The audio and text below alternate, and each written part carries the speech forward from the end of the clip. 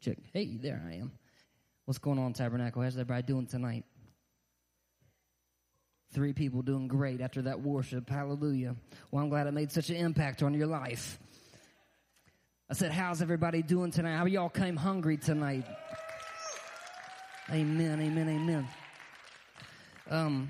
First off, I don't know if Pastor's watching tonight, but I do consider it an honor.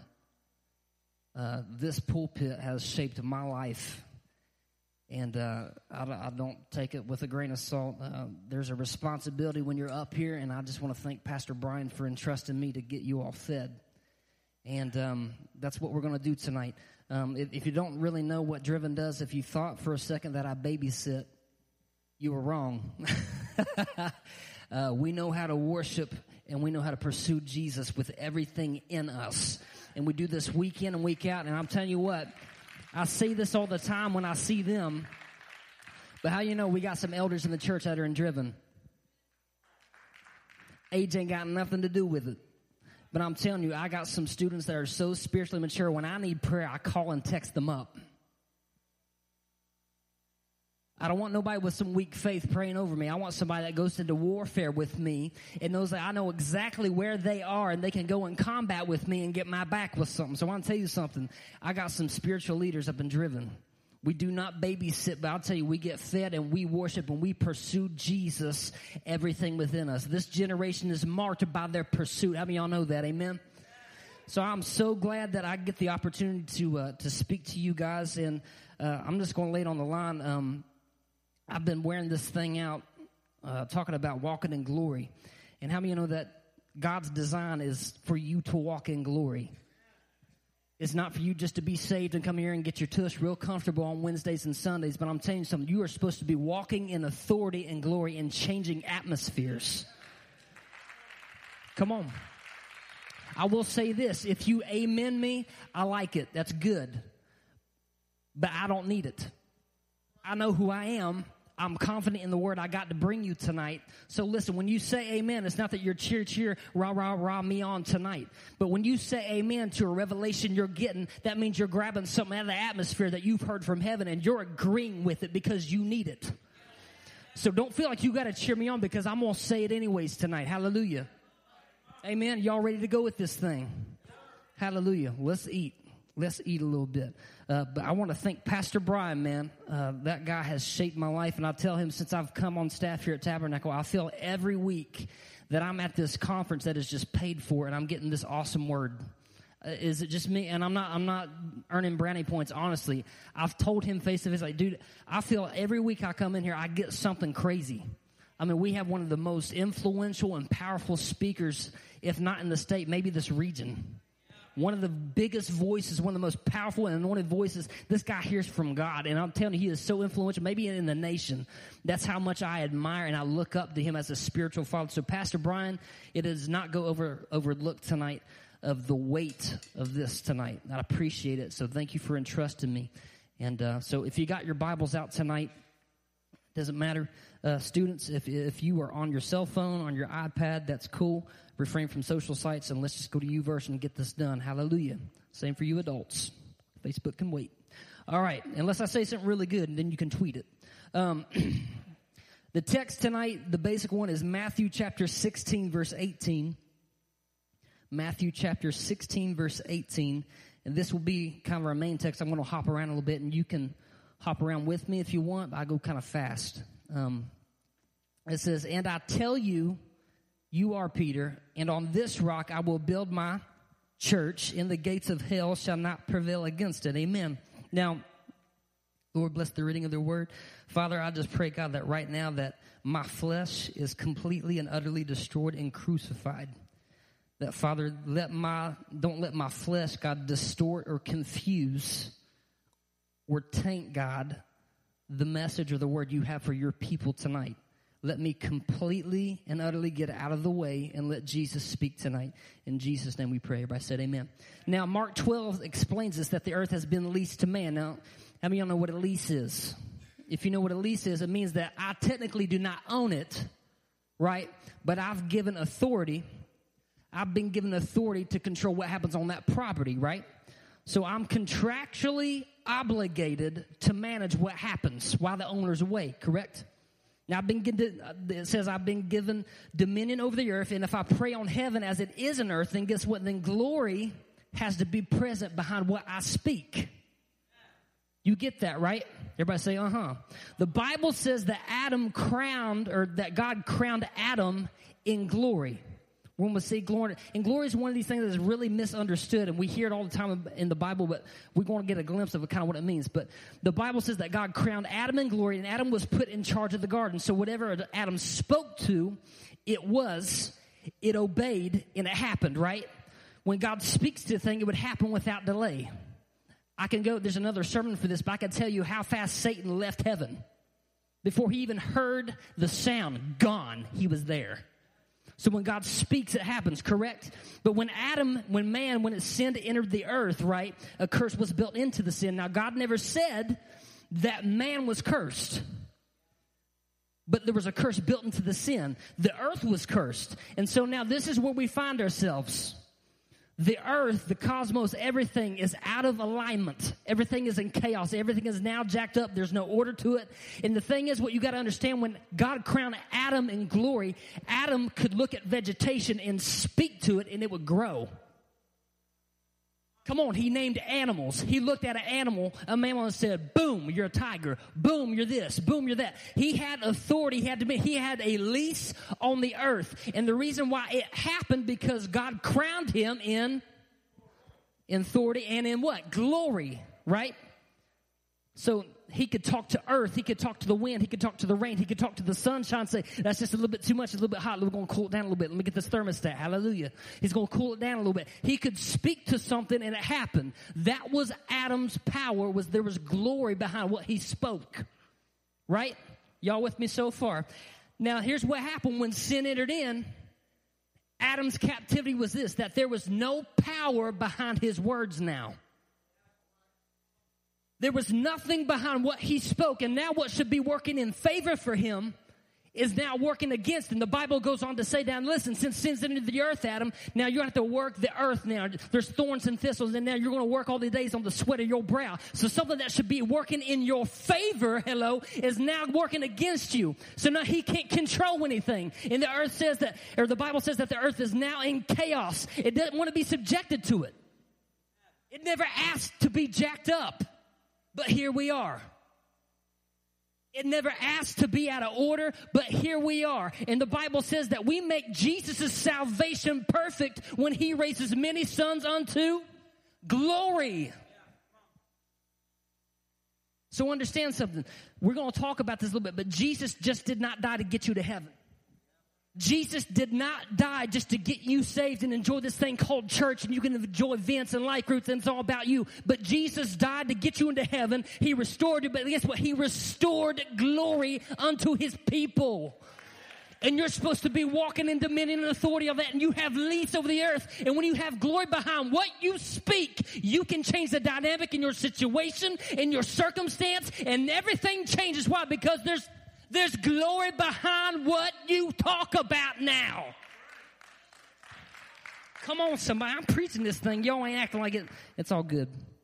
It's all good. Hebrews chapter 2, verse 9. I'm going to read it real quick. You don't have to go there, but it says, but we see Jesus, who was made a little lower than the angels for the suffering of death, crowned with glory and honor, that he by the grace of God should taste death for every man. Somebody say amen.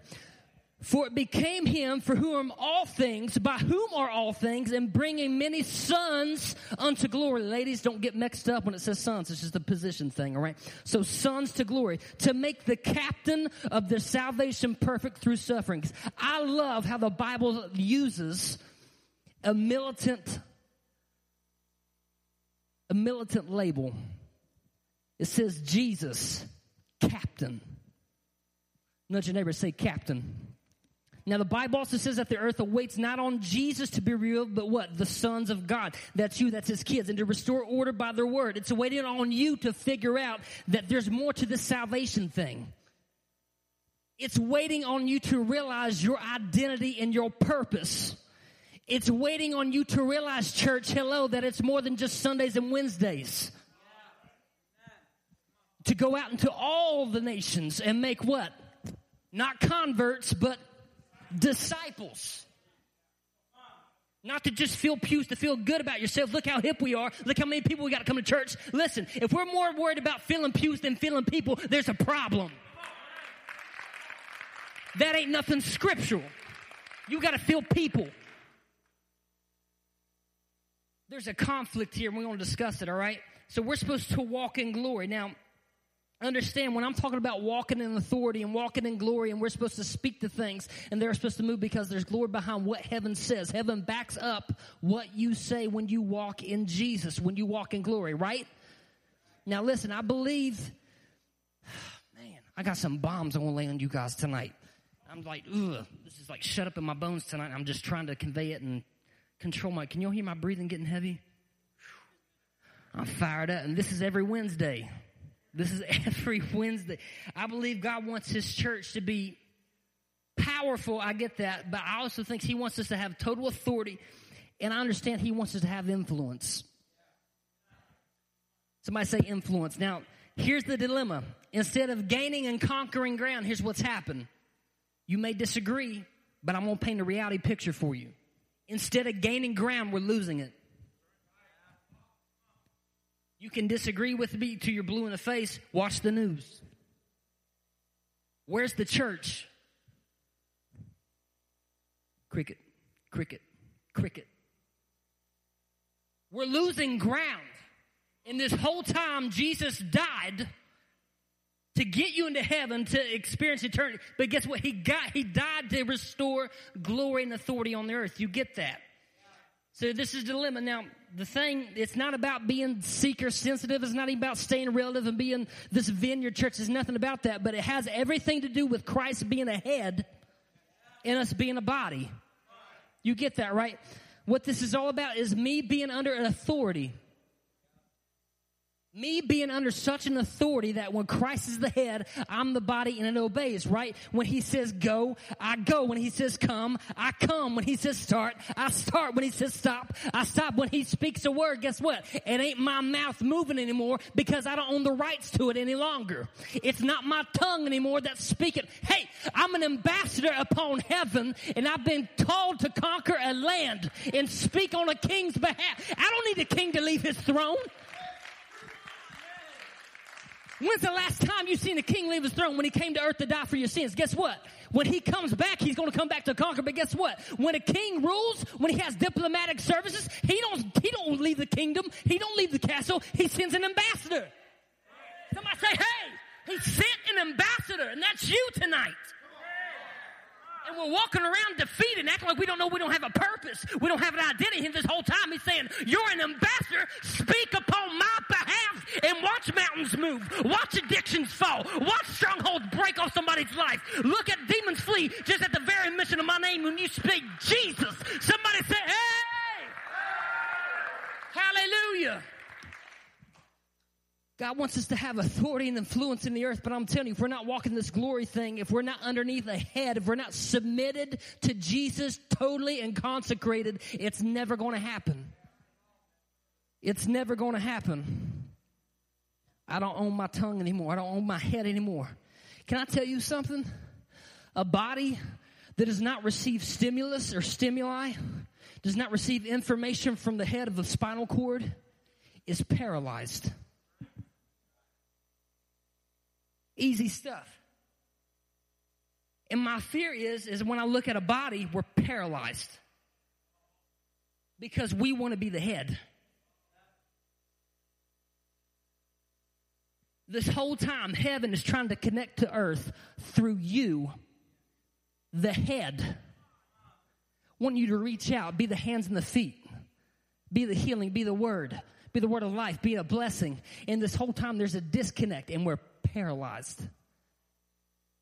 We're paralyzed. Matthew 16:18, here we go. It says, and I tell you, you are Peter, and on this rock I will build my church, and the gates of hell shall not prevail against it. In other versions, we're talking about influence now and authority. In other versions, the word says, he will build my ecclesia. If you don't know what an ecclesia is, let me explain it to you. You got to understand at the time when Jesus is given this back in the day, the Roman Empire was the stuff. It dominated. This is where Jesus had to do ministry under. It was the known authority in the land, right? So ecclesia, everybody say ecclesia. Rome was different from other empires and other nations, so you got to understand this. So back in that time when a nation would go to war and they would come to your city, what they would typically do was they would defeat you in battle. They would burn your city down. They would take captive women, children, families, basically the population, take you out of where you reside and bring you into their city. Rome was different. What Rome would do was they would dominate and conquer a nation. And then what they would do was they let everything stay the same. But what would happen next was this. There would be people from headship that would be appointed in authority. Come on, somebody. Be appointed in authority, and they would set up camp. And before too long, before a nation even realized it was conquered, they have set up a government. In months in planning, they've started instilling the pillars of this ecclesia. Their ecclesia. The Roman culture was so heavy in influence and money, in architecture, in the arts, and whatever. That was the pillars of their foundation, of their culture. So when I hear Jesus saying, upon this church, or upon this rock I will build my church, or my what? My ecclesia. You can't argue with me and tell me that Jesus does not want you to have influence, church, in mainstream media. Get over yourself. We're supposed to be influencing culture in all aspects. In all aspects. He's saying, I want to build my ecclesia upon this truth. Because, Peter, you realize that you've got a revelation of who I am. And because you've done that, I'm going to build it upon jacked up people like you. Ain't got it together, but they got a revelation of how big Jesus is and what he wants to do.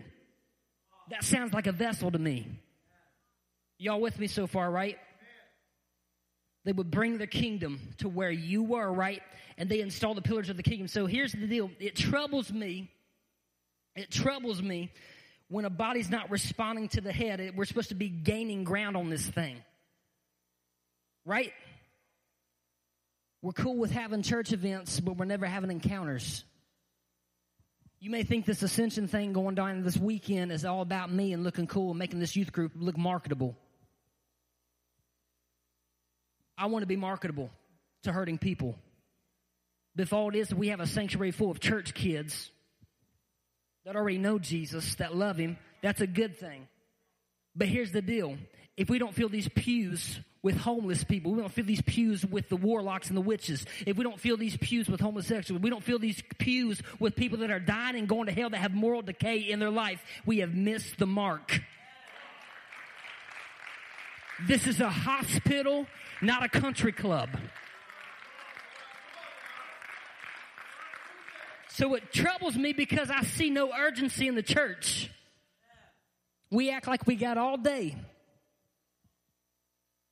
I don't know how many times since I was a kid I heard Jesus is coming. Jesus is coming. Jesus is coming. So much that I was scared to death. When there was a lightning storm, I would go in my parents' room and make sure they're in the bed. God forbid they got up to get something to eat or went to the bathroom. It freaked me out, y'all. I still do it with Tiffany because she's better than me. You there? Okay. Didn't miss it. It's true. But there's no urgency. It troubles me. 2 Peter says this. Now, this is a bomb. I was telling Amy this, man. I'm excited. This is good. All right. Y'all ready to say uh-huh? All right. 2 Peter chapter 3, verse 8, it says, but, beloved, be not ignorant of this one thing, that one day is with the Lord as 1,000 years, and 1,000 years as one day. Y'all ready? All right. Here we go. So, one day with the Lord is as 1,000 years, and 1,000 years as one day with the Lord. Okay, so you're now living in 2015 AD. You can amen that. That is truth.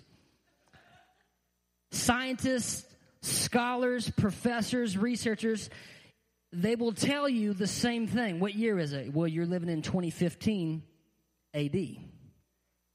Despite they won't have nothing to do with Jesus, they may be atheists, they want nothing to do with him.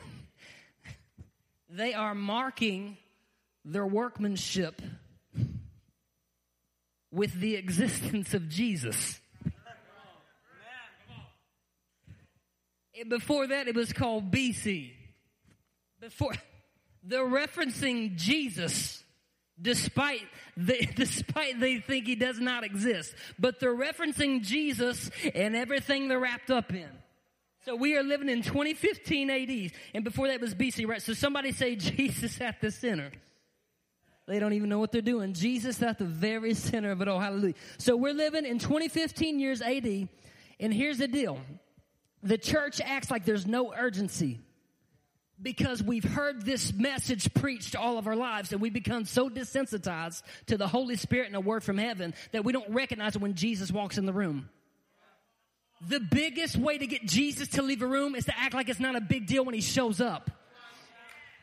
And I see it so often in churches. It's the truth. It's no big deal when Jesus shows up because, well, I got to sing this song. Well, I got to preach. Well, I got to do this because, well, we're not that far on the agenda. Let me tell you, when Jesus shows up, it shakes foundations. So get over yourself. Everything changes. He knows what I'm talking about. Dude in the orange, say hallelujah. All right. Say it. I'm playing. All right. 2015 AD, there's no urgency. We become desensitized. Here's the bombshell. According to God's math, you might hear me. According to God's math, I don't know who you're, but according to God's math, a day is 1,000 years, and 1,000 years to one day with the Lord. So if my math is right, and I'm bad at math, my wife knows.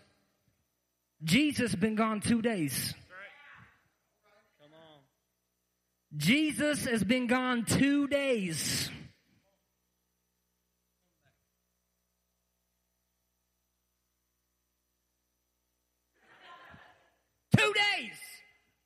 And we act like we got all the time in the world. I can't tell you when he's coming back. I don't know. I appreciate people who are gifted in end-time revelation. They can tell you what, all these signs and wonders that people are gifted. I'm not doubting that. I'm not hating on that. Understand that. They have big billboards behind it, and I get cross-eyed. I'm like, and I get kind of freaked out. I don't know. It's going to happen. He's been gone 2 days, and we're walking around like we're comatose with our own agenda because we've heard it for 1,000 years in our lifetime. Listen, y'all ain't got to shout me down. I'm going to say it anyways. We're a generation that's getting to live in the closing of the second day. Living in the closing of the second day in the beginning of the third day.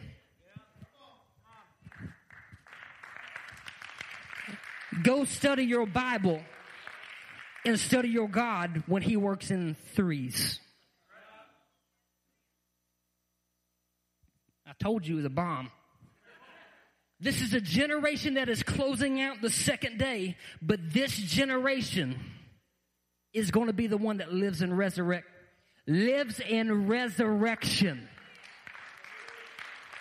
So when Jesus said, that is with you shall be in you, guess what? The only way that could be in you was that he had to die first because he had an agenda. He had to prove a point. He had a job to do because let me tell you something, there was a dilemma.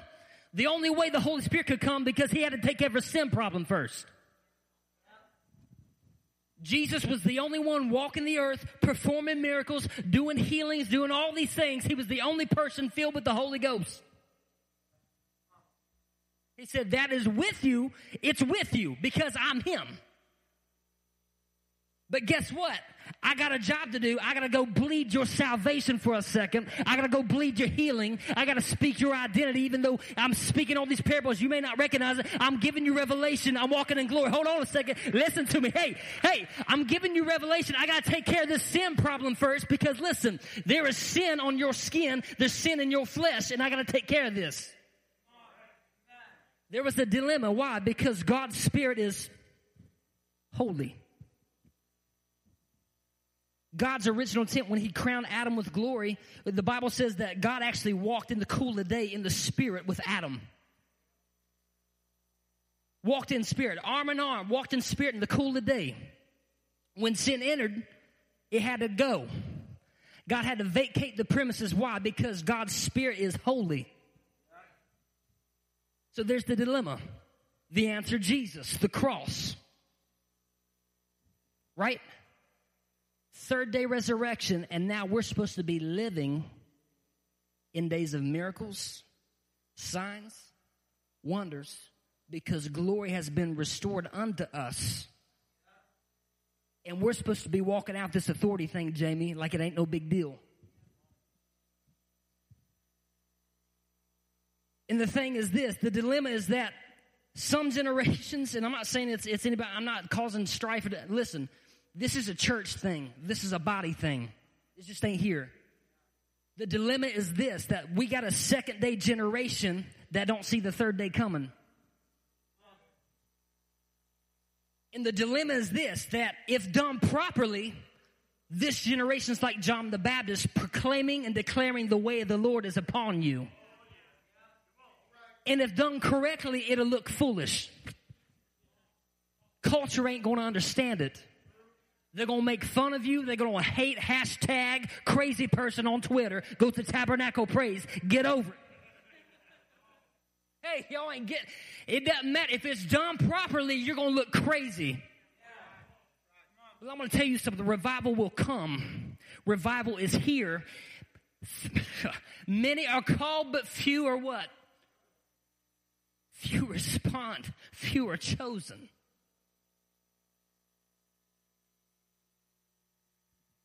Revival shakes things up, man. William Seymour, in one of the greatest revivals of our lifetime, or one of the greatest revivals in history, it says this, that they got in this meeting place, and people were maybe blocks away, and it was just completely they had to start praying. They never prayed in their life, but they said, I don't know what's ahead of me, but I've got strength to go on. I don't know what's drawing me. And the thing is, William Seymour, they had a prayer meeting, and they got in this room, and they got in this house, and the thing what happened was this. They started emptying themselves of flesh. They started emptying themselves of themselves. They started casting down egos and agendas and saying, I'm not the head. This ain't my tongue anymore because guess what? I'm under authority. I got to submit here because there's something greater in my life that is demanding ministry on my life. Some of y'all ain't felt weight of ministry yet. Let me tell you something. You cannot kick back and sit back and just expect everybody else to do it because it ain't a move of God if it just hits me. It ain't a move of God if I get a revelation and it don't rub off on you. It ain't a move of God. It ain't revival if it does not rub off on you and you don't get revelation and there's unity in the Spirit and we begin praying the same thing. We begin having the same desires. We begin to worship the same. We begin to pursue the same because sleep don't matter no more. Hunger don't matter no more because there's something drawing us. There's revival trying to get in the earth, and if I'm the only one that gets it, it ain't revival. We need to gut check ourselves. I'm preaching to me. We don't meet Jesus daily in prayer and a prayer life. That's a reunion. If it's not continuous, if it's not a relationship, it's a reunion. We're getting ready to live in the third day, and we're supposed to be a John the Baptist generation declaring what's coming. And we look foolish because others don't see it yet, but we have to stand at the end of something and clearly declare what we are seeing in the Spirit. Somebody look at your neighbor and say, stand. And so the struggle is this. It's just not the world not going to get this. It's just not the confusion of the world, but we got a church that is so asleep. They're not getting this revelation. And the thing is, we've heard it a million times. but Jesus is coming, right?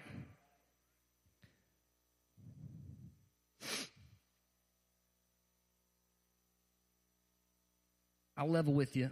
I believe traditionally, all the preachings, I believe Jesus is coming. You've heard me say that. I believe he's going to split that eastern sky. I believe he's going to come down. He's going to establish a new throne, a new heaven, a new earth. I get that. I'm going to agree with you. But what I do not agree with you sometimes is what we're supposed to do in the meantime. I will not sit in a corner and sing with you about how much gold heaven's got because I don't want the devil getting the church. So we're supposed to have a defensive posture. And here's the deal. Close the blinds, shut all the windows off, turn the lights off, and let's hope the devil don't get in. And let's sing about all these songs about leaving this earth because I'm miserable in this life.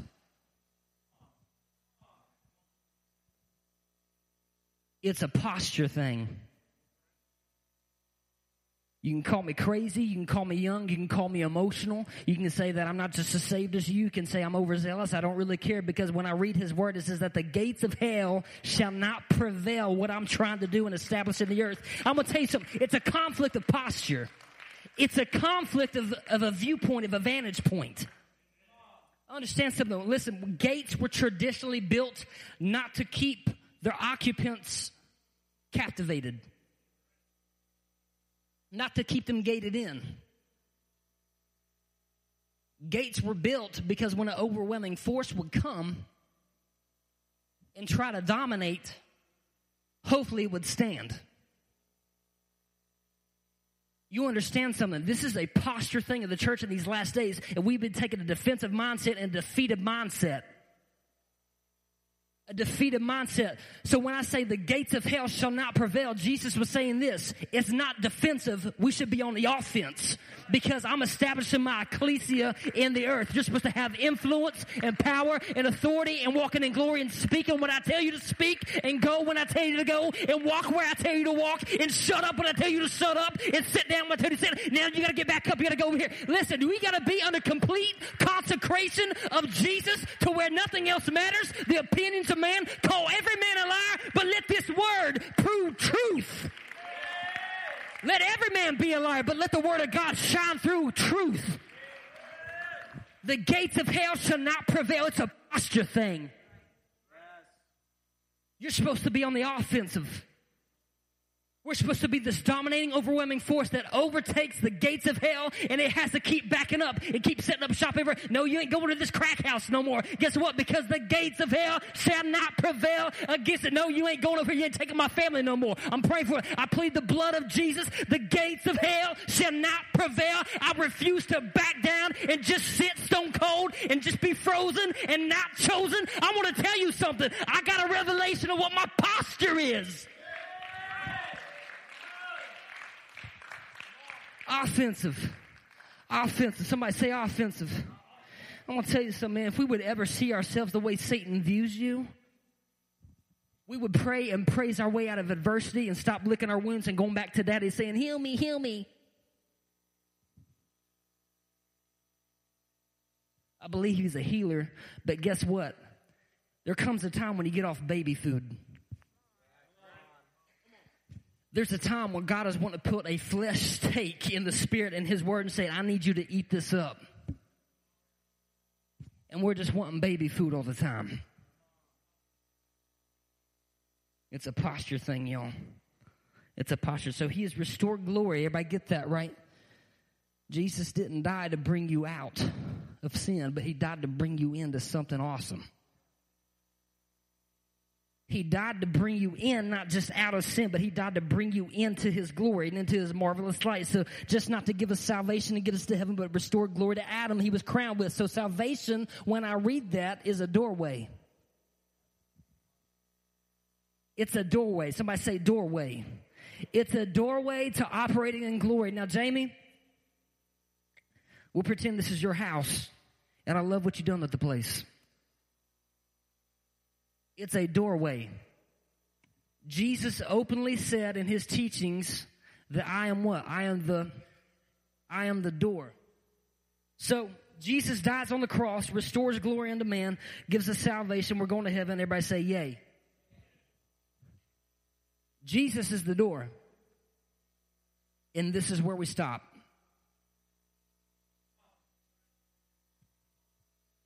We're so content with our salvation and a hope we're going to heaven, so let's sing about how much gold heaven has. And let's not do nothing. Let's crawl down and hope Jesus takes care of it until he returns. It don't happen that way. When you approach the door, God's master plan was this.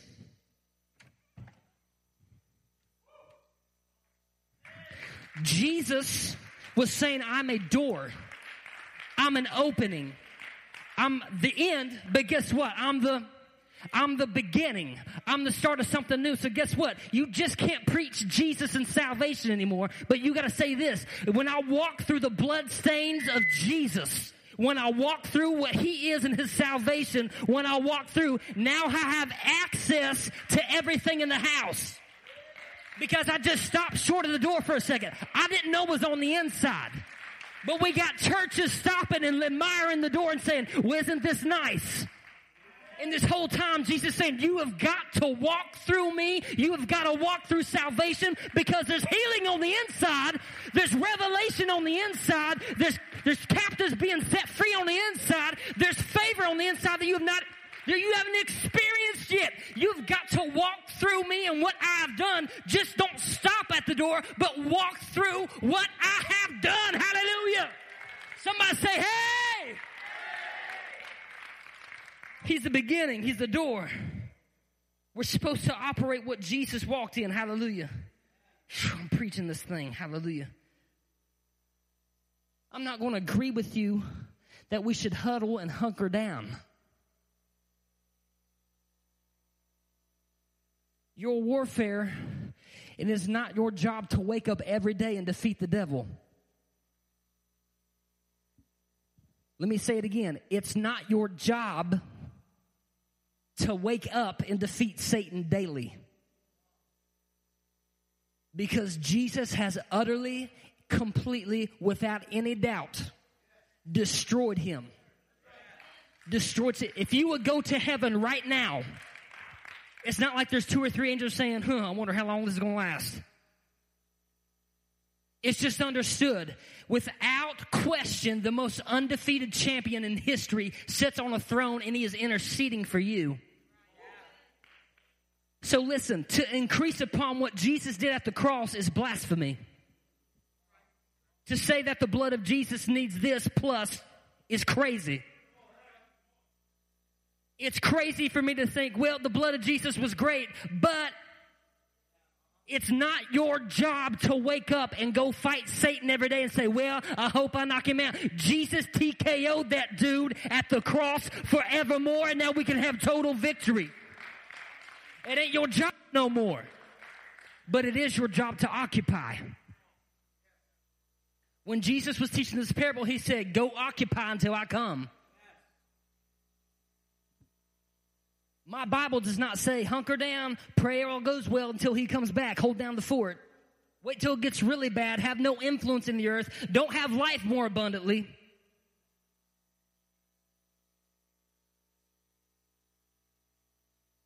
My Bible teaches me to occupy. Somebody say occupy.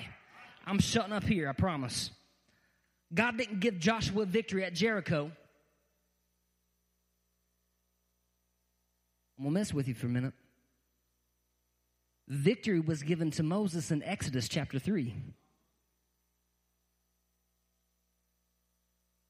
The result was what Josh got to experience.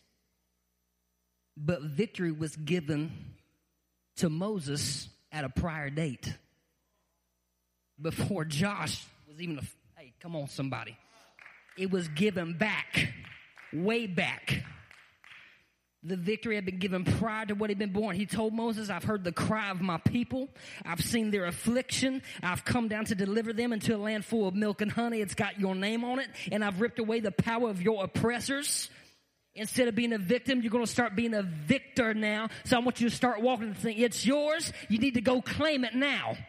And here's the beautiful thing what God does. When he gives you victory, all your haters and your oppressors, guess what? He ain't going to give you the victory, and he takes an empire, what he did with Moses, and one by one, he brings your haters out in your life. He says, he prepares me a table He prepares me a table in the midst of my enemies where I can sit and dine and I can enjoy this victory. And I'm going to tell you something. Your oppressors are going on and embarrass you these last days because you're wanting to walk and speak in glory. But God says, hold on. Before I let you experience my victory, let's bring everybody out that says it couldn't be done. Let's bring everybody out that says you couldn't be free of that drug addiction. Let's bring everybody out and let's see what the Lord has done because you've tasted and seen that I am good and it has changed your life forever. It had to be a God thing because if you did it on yourself, you've been back in the streets. But guess what? Here you are now, baby. 3 years clean from a heroin addict. I don't care who you are. You've been set free. It's been given. It's been given prior. Go claim it. Occupy it. Somebody say occupy. Israel finally occupied what God promised them, right? You don't have to beg for forgiveness, but guess what? You got to occupy the promise that there's no more condemnation in Jesus Christ. He's given you life more abundantly. Somebody say yes. His grace is real and abounds so much more than sin. You've got to occupy that. Some of you need to start occupying the stripes of Christ and quit saying, I feel terrible. Because you can talk yourself in or out of a situation very easily. Your words have life and death. So here's the deal. Some of you are stuck in a season. This is good. Some of you have been stuck in a season because your word you're releasing of your life, you keep repeating the cycle and entrapping yourself with your own words. And let me tell you something. God uses seasons, but some of you are repeating the season by what you speak. You can tweet that. Occupy. And here's the deal. The struggle is not God giving you the promise. He's a heavenly Father. I want my kids to be blessed. And it'd be crazy for me. I have 2 kids. I have Harper and Sawyer. It'd be crazy for me to say, Harper, I want you to be successful in everything you do. I want you to grow in beauty and in wisdom and knowledge. And I look at Sawyer and say, good luck. That's not a fatherly trait. But the Bible says that all good things, come from my heavenly Father above. So this thing is for everybody. You don't care if you've been saved for 50 years or for 5 minutes. Guess what? You've walked into promise. So the struggle is not God giving you the promise. The problem is occupying it. That's good. The war in Iraq is over. The war in Iraq is done. So what's the conflict and the struggle? Occupying it. Occupying land. You're supposed to occupy your environment. I get so sick of hearing prayer requests. Well, brother, I wish the Lord just give me a new job, move me. I'm working with a bunch of heathens down there. I tell you, it's really struggle for me. I know I'm just a sinner by grace. And that's another thing. You're not a sinner saved by grace because when you walk into grace and revelation, you get salvation, you're no longer what you used to be. But it says that you are now made a new creature and you shed the old life off. And now you take on the image of Jesus. So you don't say, I'm a son and a daughter and I have royalty running through my veins. So listen, it's what you speak does make a difference. That's an identity crisis. But we have so many people say, God deliver me from this. Let me tell you something. God will deliver, but a lot of times he wants to develop. He's into marinating, but we want to microwave everything. The society is give me now. He wants to develop you and bring character out of your life. So don't come to me and tell me, well, I really wish God would just change this situation for me because it's so bad. Well, my Bible says that greater is he that is in you in the world. I want to tell you something. He said you're a city on a hill that shines so bright that you're the salt of the earth. And so when you walk into your workroom with employees in all hell and chaos running everything in your job, you can walk in and say, guess what? I'm salt and I speak with glory behind what I say and I change the atmosphere in this place because I've been sitting here for a purpose. Don't come to me and say, God, deliver me from this hell and this chaos. He says, no, because if you really believe me, I put my words in your mouth, prophet. He's placed words in your mouth for you to speak. He's given you the words. And when you're even confused, he says, my word is a lamp upon your feet. So if you don't even know where to go, I got a light for you. I'm making this easy as possible for all you got to do is what? Listen to the head and let the body obey. There's truth there, y'all. There's power behind what you speak. We didn't have a problem tonight with atmosphere.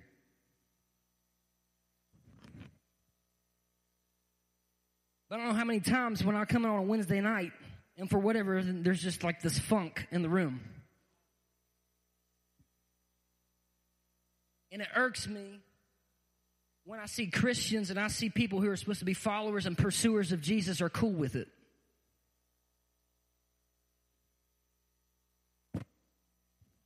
I can speak. I walk into a room and I can speak into an atmosphere if I don't like the way it feels. If it feels heavy, I have words of life in my mouth. Living water in my belly.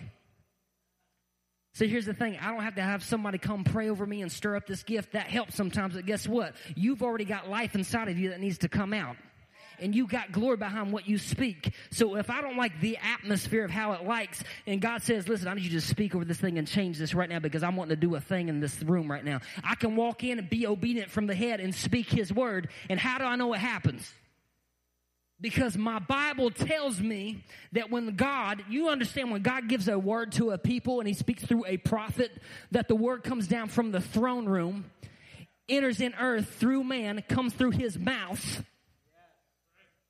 I'm killing it, I know.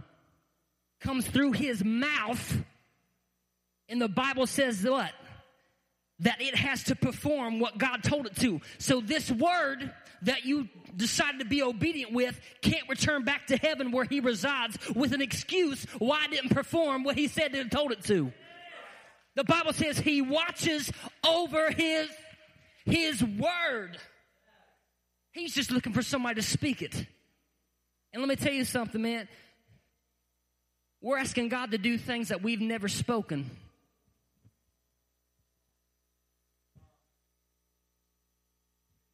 We're asking God to do things that we have never had the audacity, maybe the dream, maybe not dreaming enough, maybe not being obedient, but we have never released the word. We have not given him capacity to move. And we're sitting here scratching our heads saying, woe is me, woe is me. He said, yeah, woe is you. I need you to be obedient and listen to me. Get in your prayer closet. Stop speaking what you think should happen and start speaking my word instead. Your words have power, man, and there's supposed to be glory behind it. It's not going to happen until we speak it. Some of you have been praying for family members for years. Jamie, why don't you come up and help me out, man? Is your piano hooked up and everything? Let's stand to our feet tonight. Some of you have been praying for family members for years. Some of you have been struggling, trying to occupy your healing. Whatever it is, it don't matter. I use this analogy with Driven all the time. We've been learning about speaking his word. If you don't know what else to speak in prayer life, you can't utter it. Man, just begin to pray his word. Pray his word. And the thing is this, we have all the stuff we're trying to occupy. And the thing is, listen, it'd be gullible for me to stand on my front porch and call out a dog that I don't own and expect it to come run up in my lap and say, here I am. That was weird. Fido! We'll see. But when I own it, when it's been given to me, when it's been purchased, when it's been purchased, Jamie, when I call its name, it's not here with me yet.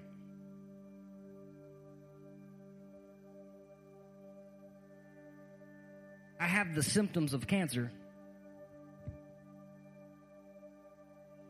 But by his stripes, I'm going to occupy.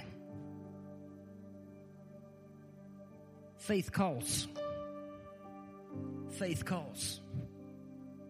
So it may not be with me yet, but the more I keep calling what I own, watch that dog come running. I don't see it yet, but I keep speaking it out in the atmosphere. I keep hearing its echoes through the mountains off my porch. I keep speaking. I keep yelling its name. I keep yelling its name. I own it. I own it. It's been purchased. I keep speaking it. All of a sudden, I start seeing a third day. All of a sudden, I see something running. It's getting closer. I hear the sound of rain is what he said. Go check again. Yeah, I know all the oxen, I know all the cattle's dying, but listen, I'm telling you something. I hear the sound of rain. I hear the sound of salvation. I hear the sound of healing. I hear the sound of the captives being set free. I'm going to tell you something. You need to start speaking things that you've never spoken before. It may not be with you here yet, but guess what? The more you keep speaking in the atmosphere, the more you keep speaking not what you think, not what you feel like, but what you know, because your feelings are like little children. You have to tell you, listen, you can't talk like that anymore. You got to sit down. Get out of the front seat, get in the back seat. Listen, you got to sit down. You got to hush up right now because I'm talking. Your feelings are like little children. They got to be told what to do. But when you speak promises, and then one day, man, you see it, and then you receive it. You say, God, this whole time I was fighting you. I've been fighting you.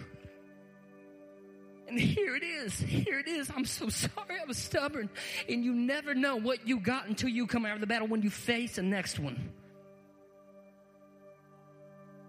Tabernacle, begin to speak.